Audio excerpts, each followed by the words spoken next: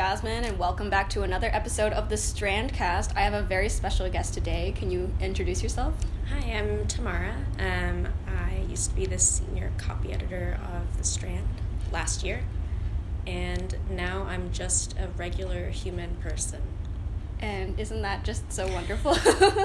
But you're still part of The Strand because you wrote something that I found incredibly interesting. Yeah, Abby messaged me and asked me to write that. And she was, I think, the fifth person who had, asked me to write something about cats.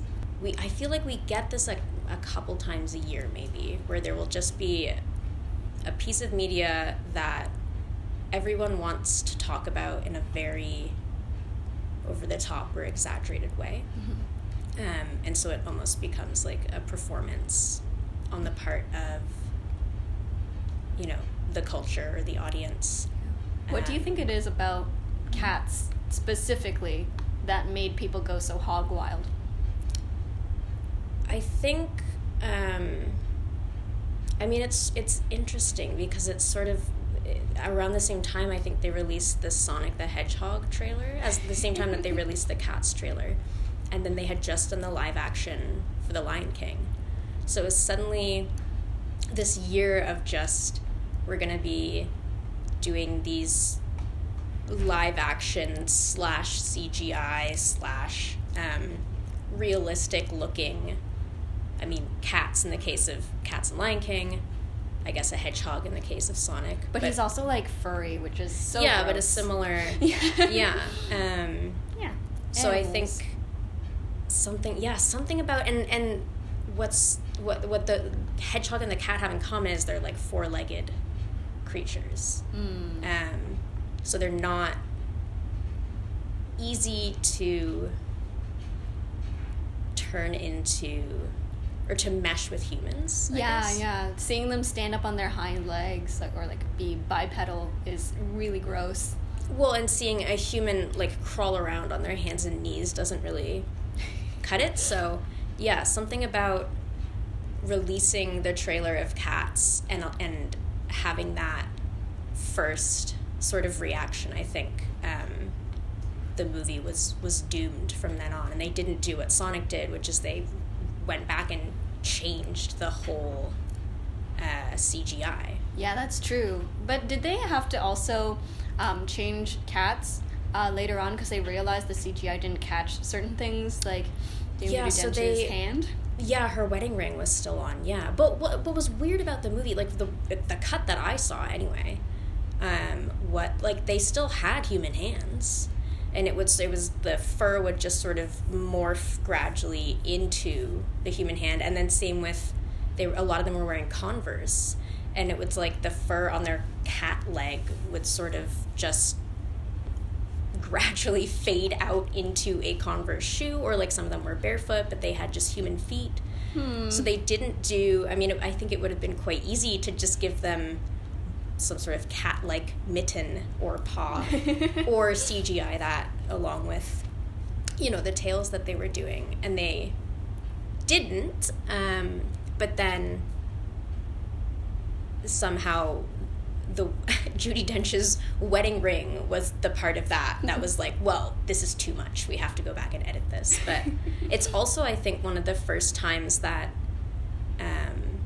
they've done sort of this was just the first draft. All theaters, please discard. We'll be sending, an updated version. That's not normally done. You normally just send in your movie and that's it. Mm-hmm. I think the director said he was up really late the night before it was, due or whatever, trying to do all these final touches, which just seems very, I don't know, very me in undergrad writing papers. But when you have so much money riding on it, you wonder why they went to such lengths to make it so bad in a way, or they willfully neglected it. Yeah, I'm not. It's and that's sort of what's interesting, because they had that time between the trailer and the movie. They could have done something. They could, yeah, right. They could have. I think the only thing that they did was include Taylor Swift and her dad's suggestion that they have a catnip scene. Oh, that was a new... Yeah, that was an article that I read that Taylor Swift ruined Cats by having a meeting with director and producers saying that they wanted to have a catnip scene. Or wouldn't it be funny if we had a catnip scene? And that was what fueled that intense moment in the film where nothing made sense. More so than everything else not making sense.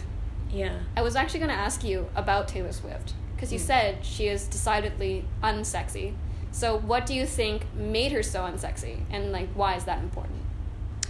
I think... I mean, I have not seen Taylor Swift live, but, like, I've seen YouTube videos, I've seen her, music videos. I've seen her dance. So I know that she is able to do the dance moves as they are choreographed and have it look good. Mm-hmm.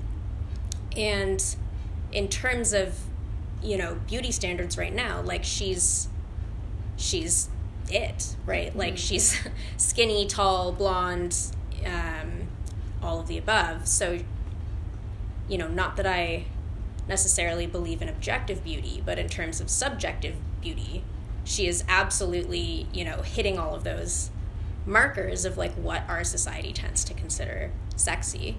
And yet somehow, like, my sister and I spent a long time trying to figure out what it was that happened, because when you see her move in the movie, she looks almost like a video game character. So we were wondering if maybe they had CGI'd her motions or CGI'd her body in a way that affected her motions more so than the other characters somehow. I think she also, she's quite tall. She's like 5'8" or 5'11". Like, she's tall. Yeah. She fits in with the Victoria's Secret models. Yeah. So. But she didn't look tall in the movie. So I wonder if they had actually, like, tried to, like... compress her, sort of, and she didn't look as thin as she is.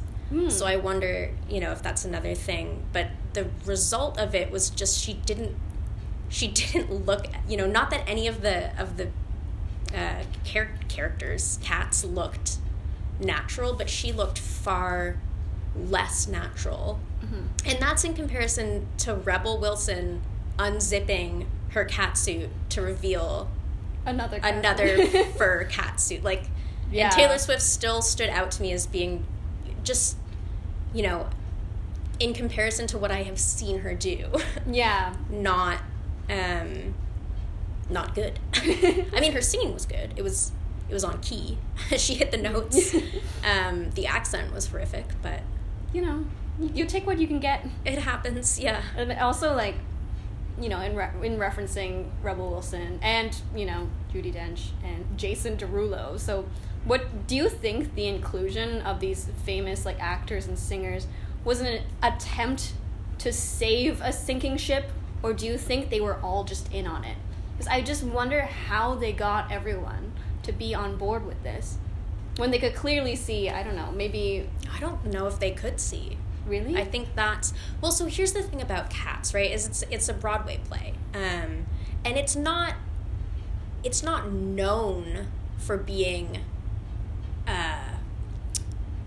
of a, high culture, high art quality. It's known as being this sort of plotless kind of mess that is entertaining. And so when people go to see Cats, they're not seeing it because the plot's interesting. They're seeing it, one, for the choreography, which is amazing. And that in the movie, that was the movie did get that right. The ballet dancing in the movie was absolutely incredible. And the choreography was, like, fun and engaging and just, objectively good. And then I think also on Broadway, they're wearing these, they're wearing, like, furry leg warmers, and they have the classic Halloween costume, cat makeup on. Right. So they're not trying to look like the cat anatomically. Yeah. Mm-hmm. You can very much tell. Yeah, they're just sort of, they've done the basic, they're wearing furry clothing. And so when you see it on Broadway, that sort of makes sense. Like, you know, in the same way that when you're seeing Lion King on Broadway, they don't, you know, they don't need they to have look puppets or whatever. They use sort of techniques that are cat-like but aren't trying to be a cat. And that can be just a weakness of the technology that we have. Even though we can't achieve very realistic looking animals and creatures, it's just, it dips into uncanny valley when it's... Yeah. Well, and I think that's, you know, if they had gone just full CGI, you know, Lion King type, that would have been fine. And if they had done costumes, like if they had done this movie without CGI, if they had done just Broadway-like costumes, I think that would have also been fine. But it's the trying to hit somewhere in the middle that just, you know, becomes this creature that is not quite human, and that's terrifying.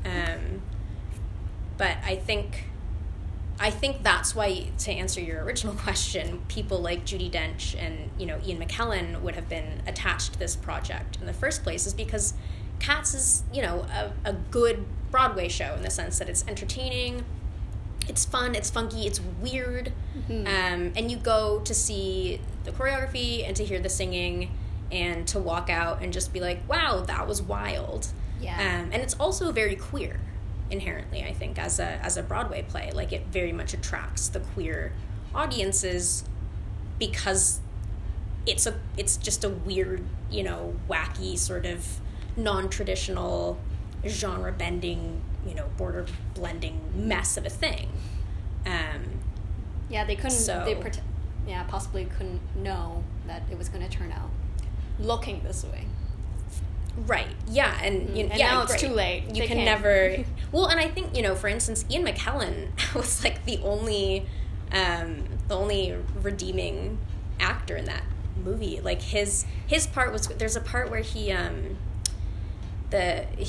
camera just pans and he's just standing there like licking out of a bowl of milk, and that's hilarious for you know, and then he sort of walks.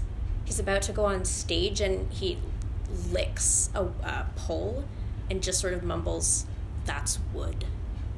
And it's like, see, you know, and so if they had sort of focused more on that type of, you know, and not trying to turn it into a movie with a plot. Yeah. Because it does not have a plot, and it shouldn't have a plot, and we should just leave it at that. It's just cats introducing themselves. Yeah. I mean, it's based on a short book about cats introducing themselves, which was, you know, T.S. Eliot probably wrote that on opium. Like, who knows? That's one of the things that I've also seen a lot of online, people saying, like, oh, this is, like, even worse than any, like, trip I've done. You know, what do you think is worse? Going into Cats the movie and trying to take it seriously, or going into it absolutely, like, perhaps potentially inebriated and just, like, trying to make fun of it? Ready to roll? Yeah. So I mean, I'm sober, so I saw the movie sober, so I didn't have the option to go in drunk, although I might have, you know, if this was like 5 years ago. I think I went with my cousins on Christmas. I think we were all sober, but we certainly went in ready to be disgusted, entertained, terrified, all of the above. And I think what ended up happening is we were just sort of bored by the end of it. Ooh. And that was the feel of everyone in our theater. There weren't that many people, but there was a woman a couple rows ahead of us who, just by the sort of last half hour of the movie, just kept saying, you know, like, God, when will this end? Get me out of here. And what's funny about that is no one was physically preventing her from leaving the theater. If she, you know, if it was that unbearable to her, she could have left. And that's something like my dad will frequently do during movies. You know, just why waste my time? This is bad, I'm leaving. But something about Cats, people went in knowing that it was going to be bad and they were going to hate it. Reviews literally described it as an endurance test. Like, you don't go into an endurance test being like, hopefully this will at least be funny.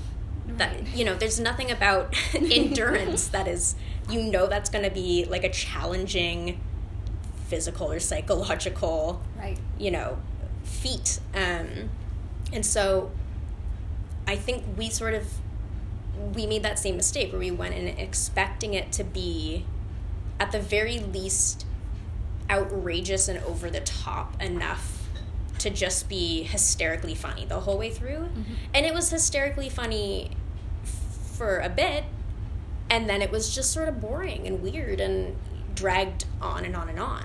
And wow. It felt like the type of, it felt like High School Musical 3, where every song you're like, this surely will be the last song, and then there's another hour left of the movie. Like, that's, or Les Mis. It's just like, oh, here we go, another thought, when will the credits roll? But we all still stayed.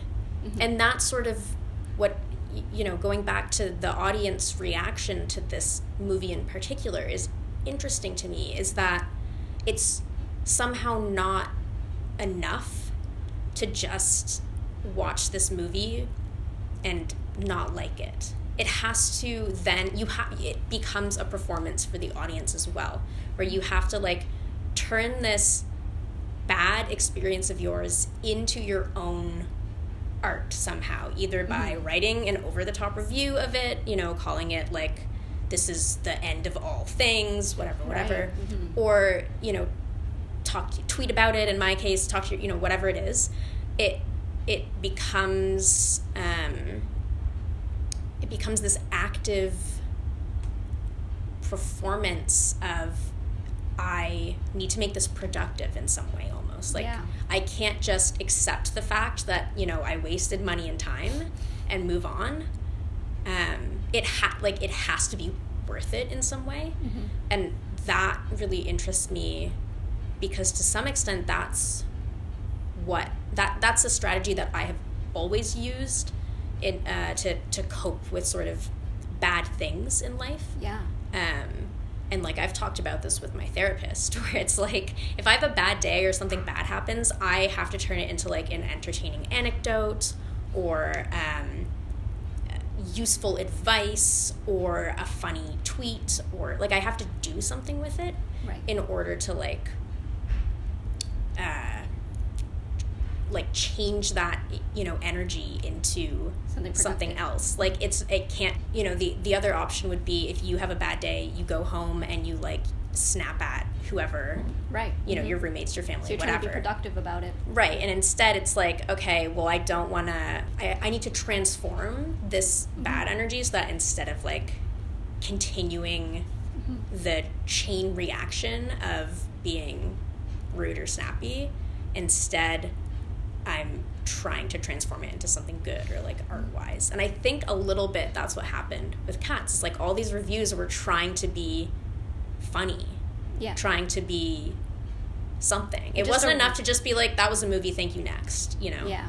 The culture is very reactive, so we need to react to whatever comes, because that's the only way that we're going to stay relevant in some ways, or even just, be a productive person, because sometimes just like generating your own action, just like, it doesn't seem like enough, so you have to generate reactions to almost anything. Yeah, it's very like clickbaity. Yeah, like, it's not enough to just be like, here's a review.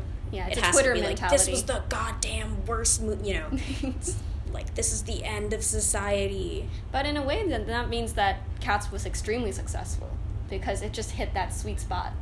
Just ridiculous enough for you to go in and try to see it. Yeah, and well, then, I mean, just boring enough for you to want to hate it and say something about it. Press is good press type of thing. I don't know. I should have looked into like if any of the actors have said anything about it, or if they're just sort of laying low. Maybe they signed a certain contract that prohibits them from making any comment about their that contract will expire in about a year, and we'll see them all come out like, all right. Then we can finally write an article about their perspective. Yeah.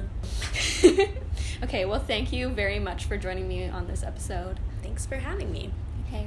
Next up, we have an interview with Anne, and it's going to be about the Student Choice Initiative, so stay tuned.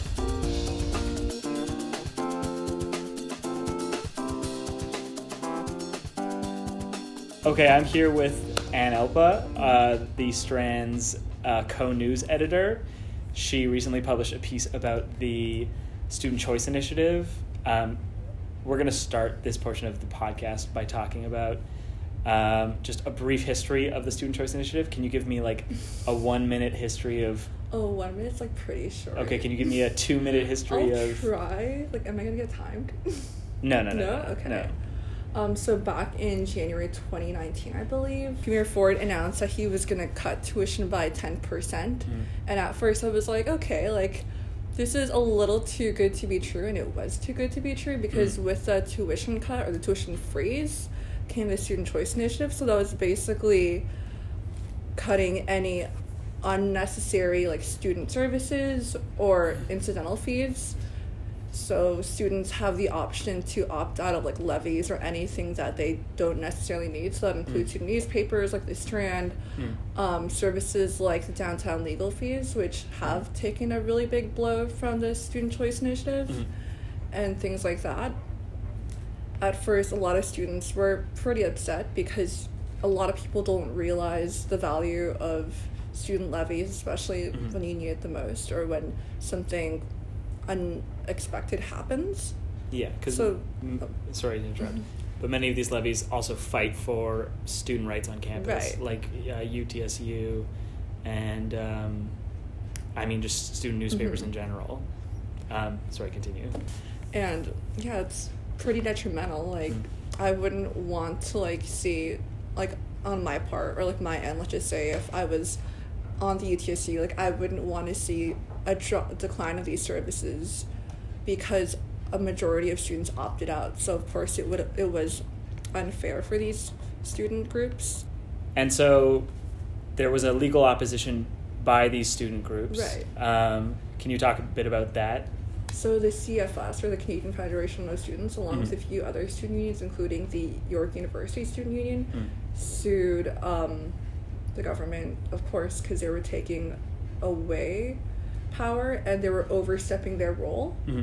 So it was a little unclear. It was kind of funny because the Student Choice Initiative didn't really explicitly say at first what was being cut. They were just saying that they were going to cut unnecessary fees. Yeah. And later we learned that mandatory or kind of quote-unquote mandatory services like career fees, academic fees, they were all covered under, like I wouldn't say covered under the Student Choice Initiative, but they were excluded. Yeah. And this legal battle took, I feel like it was from September to October, or correct me if I'm wrong, but it took quite a fight and quite a lot of student protests. I know it was like pretty hectic for them. And mid-November, the court ruled in favor of these student groups and saw that the provincial government was overstepping their role, especially with controlling how these funds should be spent and controlling how student groups should use their fees. And on December 9th, the provincial government announced that they'll be filing an appeal against the court ruling. So they're not necessarily like counteracting, but they're filing an appeal to get it to like retracted. Yeah. So you'll see. And during this kind of period of limbo, during the initial trial and now during the appeals trial, how were these student groups informed about how their funding would be affected? Did they know? Were they told the percentages by which people would opt out of these fees? Well, I could give an example with like VIC or VSAC. Yeah. So in September or at U of T, when you log onto Acorn, you're given that little prompt, hey, you have until September 19th to opt out of your student fees, and students had a little drop-down selection of any fees that they want to like opt out of. So you could just select and just see exactly how much each service costs. So after September 19th, VSAC was informed, and so far I actually have the numbers over here. There was an overall incidental fee opt-out average of 23.7%, which was pretty good given the whole campaign. I think it was the opt-in campaign. The opt-in campaign from U of T. It's been kind of a while. I forgot what it was. Yeah. But but it's still a quarter of your funding that Right. An organization like VUSAC would lose. I mean, it was Choose U of T. There you go. Yeah. And to be totally kind of, for the sake of clarity, us at the Strand, we are a levy, and we also lost funding we did. because of the Student Choice Initiative. So I can't claim that this is impartial reporting in any way, because I, as a part of a levy, consider student funding to be integral to student life, especially creating community on campus. I also find that quite a lot of part-time students versus full-time students opted out, which did make sense. Because let's just say if I was a part-time student, like, oh, why would I, like, buy into this if I'm not really using it? I feel like that was mentality when people opted out of their fees. And this is occurring also at a time when OSAP is being cut by the Ford government. The grants and scholarships to loans ratio is starting to dip further and further in the loans.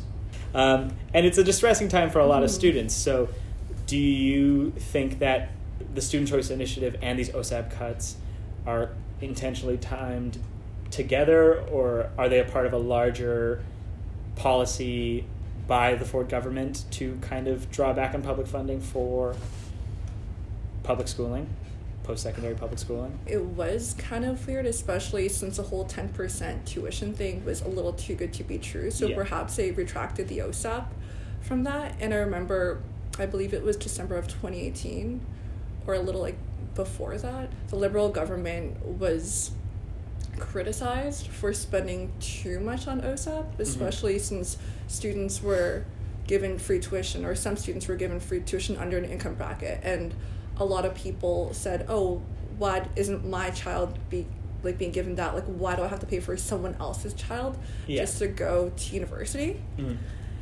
And I find that, especially dealing with the whole loans versus grants ratio, it's a lot harder just to get third-party funding too, especially applying to all these scholarships, and there's only a certain amount of money and a certain amount of students. So the whole question is, like, what are you going to do, and like how are you going to like pay the interest after? Because I got an email the other day from OSAP, I'm not graduating by the way, about a reminder just to pay off my interest, and that little cutoff date between when I graduate and when I pay off my OSAP is kind of like iffy. So I'm kind of, not gonna lie, pretty worried about that. Yeah, because formerly there was a 6-month grace period before any interest would be accumulating on your student loans, but with these cuts in OSAP funding by the Ford government, that grace period has been eliminated. And that's not great for someone like you who's going to be graduating soon. And it's also definitely not great for like a lot of my friends who already have jobs and they have that money, but then they spend most of it not just on living expenses, because like Toronto recently was, I think it outweighed or outcosted San Francisco in terms of living expenses. Wow. So on top of that, it's just like paying your interest in student loans. And I'm looking at my OSAP application now, and now I am actually pretty scared. Back to the Student Choice Initiative. So now that the Student Choice Initiative has been appealed, it's waiting to be appealed. Yes, It's kind of like an an iffy period. Yeah. Now that the Student Choice Initiative has been struck down and is being waited on to be appealed, is there still the option to opt out, or how does that infrastructure now look? Well, for U of T students? I think as of recently, I went on to Acorn, and a few universities, including U of T, have kind of paused that, since there is like a gray line or a gray area because of that. So thankfully, people aren't given the option to opt out, which is pretty good. But then again, we can't be too sure, especially with the whole like thing with the Court of Appeals, the Ontario government. Are you optimistic that the Court of Appeal will once again strike down? Well, then again, you can't be too sure, because at first I was like caught off guard with the whole Student Choice Initiative. Like I remember the exact moment when it happened, and the whole pandemonium in student newsrooms everywhere. Yes. Like especially like, how are we gonna have a magazine? How are we gonna like fund people going to conferences and like doing all this like really cool stuff and like holding people accountable? And here at the Strand, we held back on publishing in print for several of our fall semester issues before the Student Choice Initiative was struck down because of our concerns about funding. Anyways, thank you, Anne, for being on this podcast. Thank you for having me. It's great talking to you.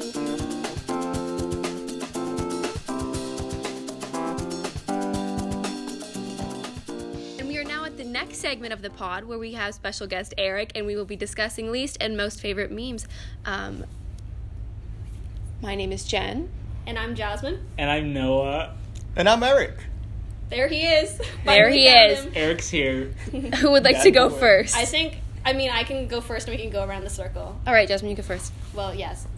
So I just have to say, my favorite meme, I'm going to start off with the good stuff. Please. My favorite meme is the Skyrim, real life Skyrim meme. It's very niche. It's like where a guy walks into a room and there's the Skyrim like stuff in front of him and he goes Nobetliev, and then he turns like he's in the like a character, an NPC. Just walks into the wall. He walks through a bunch of chairs and sits down. Like that is my favorite meme. It's not a popular Niche. meme. It's very niche, but it feels just like it's perfect character acting. It's well produced. Like I can't say enough about how much I respect. What the people pages who is that shared on? It's just on Tumblr, so there's no page. It's literally just Sounds like a endless true scroll. mom. No, Where do you find your memes? Page the right word. Who is this? As if it's No, your they friend. definitely make video game and video game memes. Yeah, when pages, those will pop That's up. what I was. Yeah. When the guards are like they sense your presence and they Yeah. start running, but they are ineffective at their jobs. I love those memes. not I'm not played even Skyrim. that much of a gamer. I just Yeah, I was love gonna say. seeing people move in uncoordinated ways. Okay. And do you have a least favorite? I do have a least favorite, and I don't think anyone's really going to disagree with me on this one, but it's the Harlem Shake. Yeah. I Oh, that's dated. Yeah. It's disgusting. It has no value. There is no thought in there. They're But- just playing a song Can I ask and a wiggling question? around. What makes the Harlem Shake worse than, say, like, the Mannequin Challenge? Or, like... That's what I said. Yeah, like, what's the Yeah. difference? I think they're all awful. That is true. I would say that the Harlem Shake stands out from those, like challenge type It's kinda videos as the worst one. It was the first and the biggest. Yeah, Yeah. Sure. Even the guy who started the Harlem Shake regretted it afterwards. So Filthy Frank. Filthy Frank. like already regrets it. So like if you can get him to regret something, that is a big deal. Especially Filthy Frank. Yeah, he really doesn't regret. So that's me. And also, okay, by the way, I have to say, the royal family even did a Harlem Shake. Yeah. No one thinks they it's did? funny. I didn't think, see it. I think that means that it's gone too far, it's stale, and it has no more What comedic year? value. This Is was that back in, allowed? like, This was a 2013? long Yeah. time ago. I think it's really funny because it's kind of like the meme went too far and got really boring, and like your mom's workplace was doing it, and then it went and like the least accessible people on planet Earth did it, and that kind of revived it because it was like, oh, this is really lame, and it's so lame that even these people know these about people who are so out of touch, they know about it and they do it. You know? Well, I stand by my opinion. Harlem Shake is really bad. Please back me up in the comments. All right. I agree. Noah. I think I would say that I'm gonna start with my least favorite meme.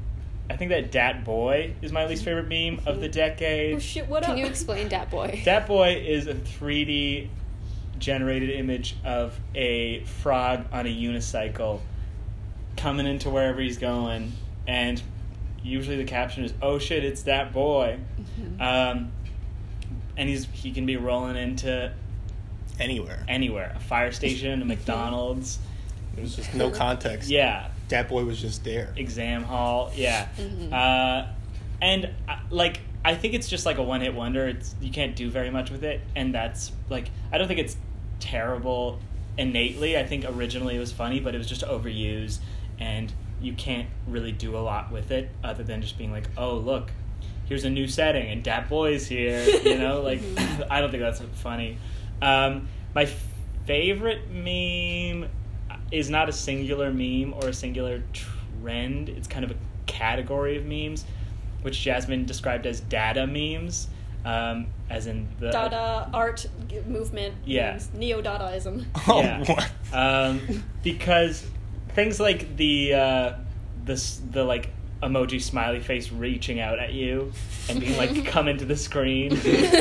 I've never seen these. Okay, well, I was just showing Jasmine all of my favorite memes, and she was like, these are just absurdist memes. These are just, like, deep-fried, absurdist. Like with the emoji, with, like, the sunglasses, like, pointing out? Yeah, like... or the emoji with, like, kind of, like, the sunken and bleeding Yeah. eyeball. Oh, my God. I don't think I've ever seen... When they edit the cry emoji and it has, like, wide awake eyes. Yeah. Mm-hmm. Yeah, things like that. Yeah, stuff like that. They're timeless. I can understand that. Yeah. I'm into that. I think that the internet is kind of an amalgamation of all of humanity's id, and so kind of really diving into that energy, Jesus. a very absurd place is where I like to go. You know? Beautiful. Thank you so Primal. much, Noah. Eric, go off.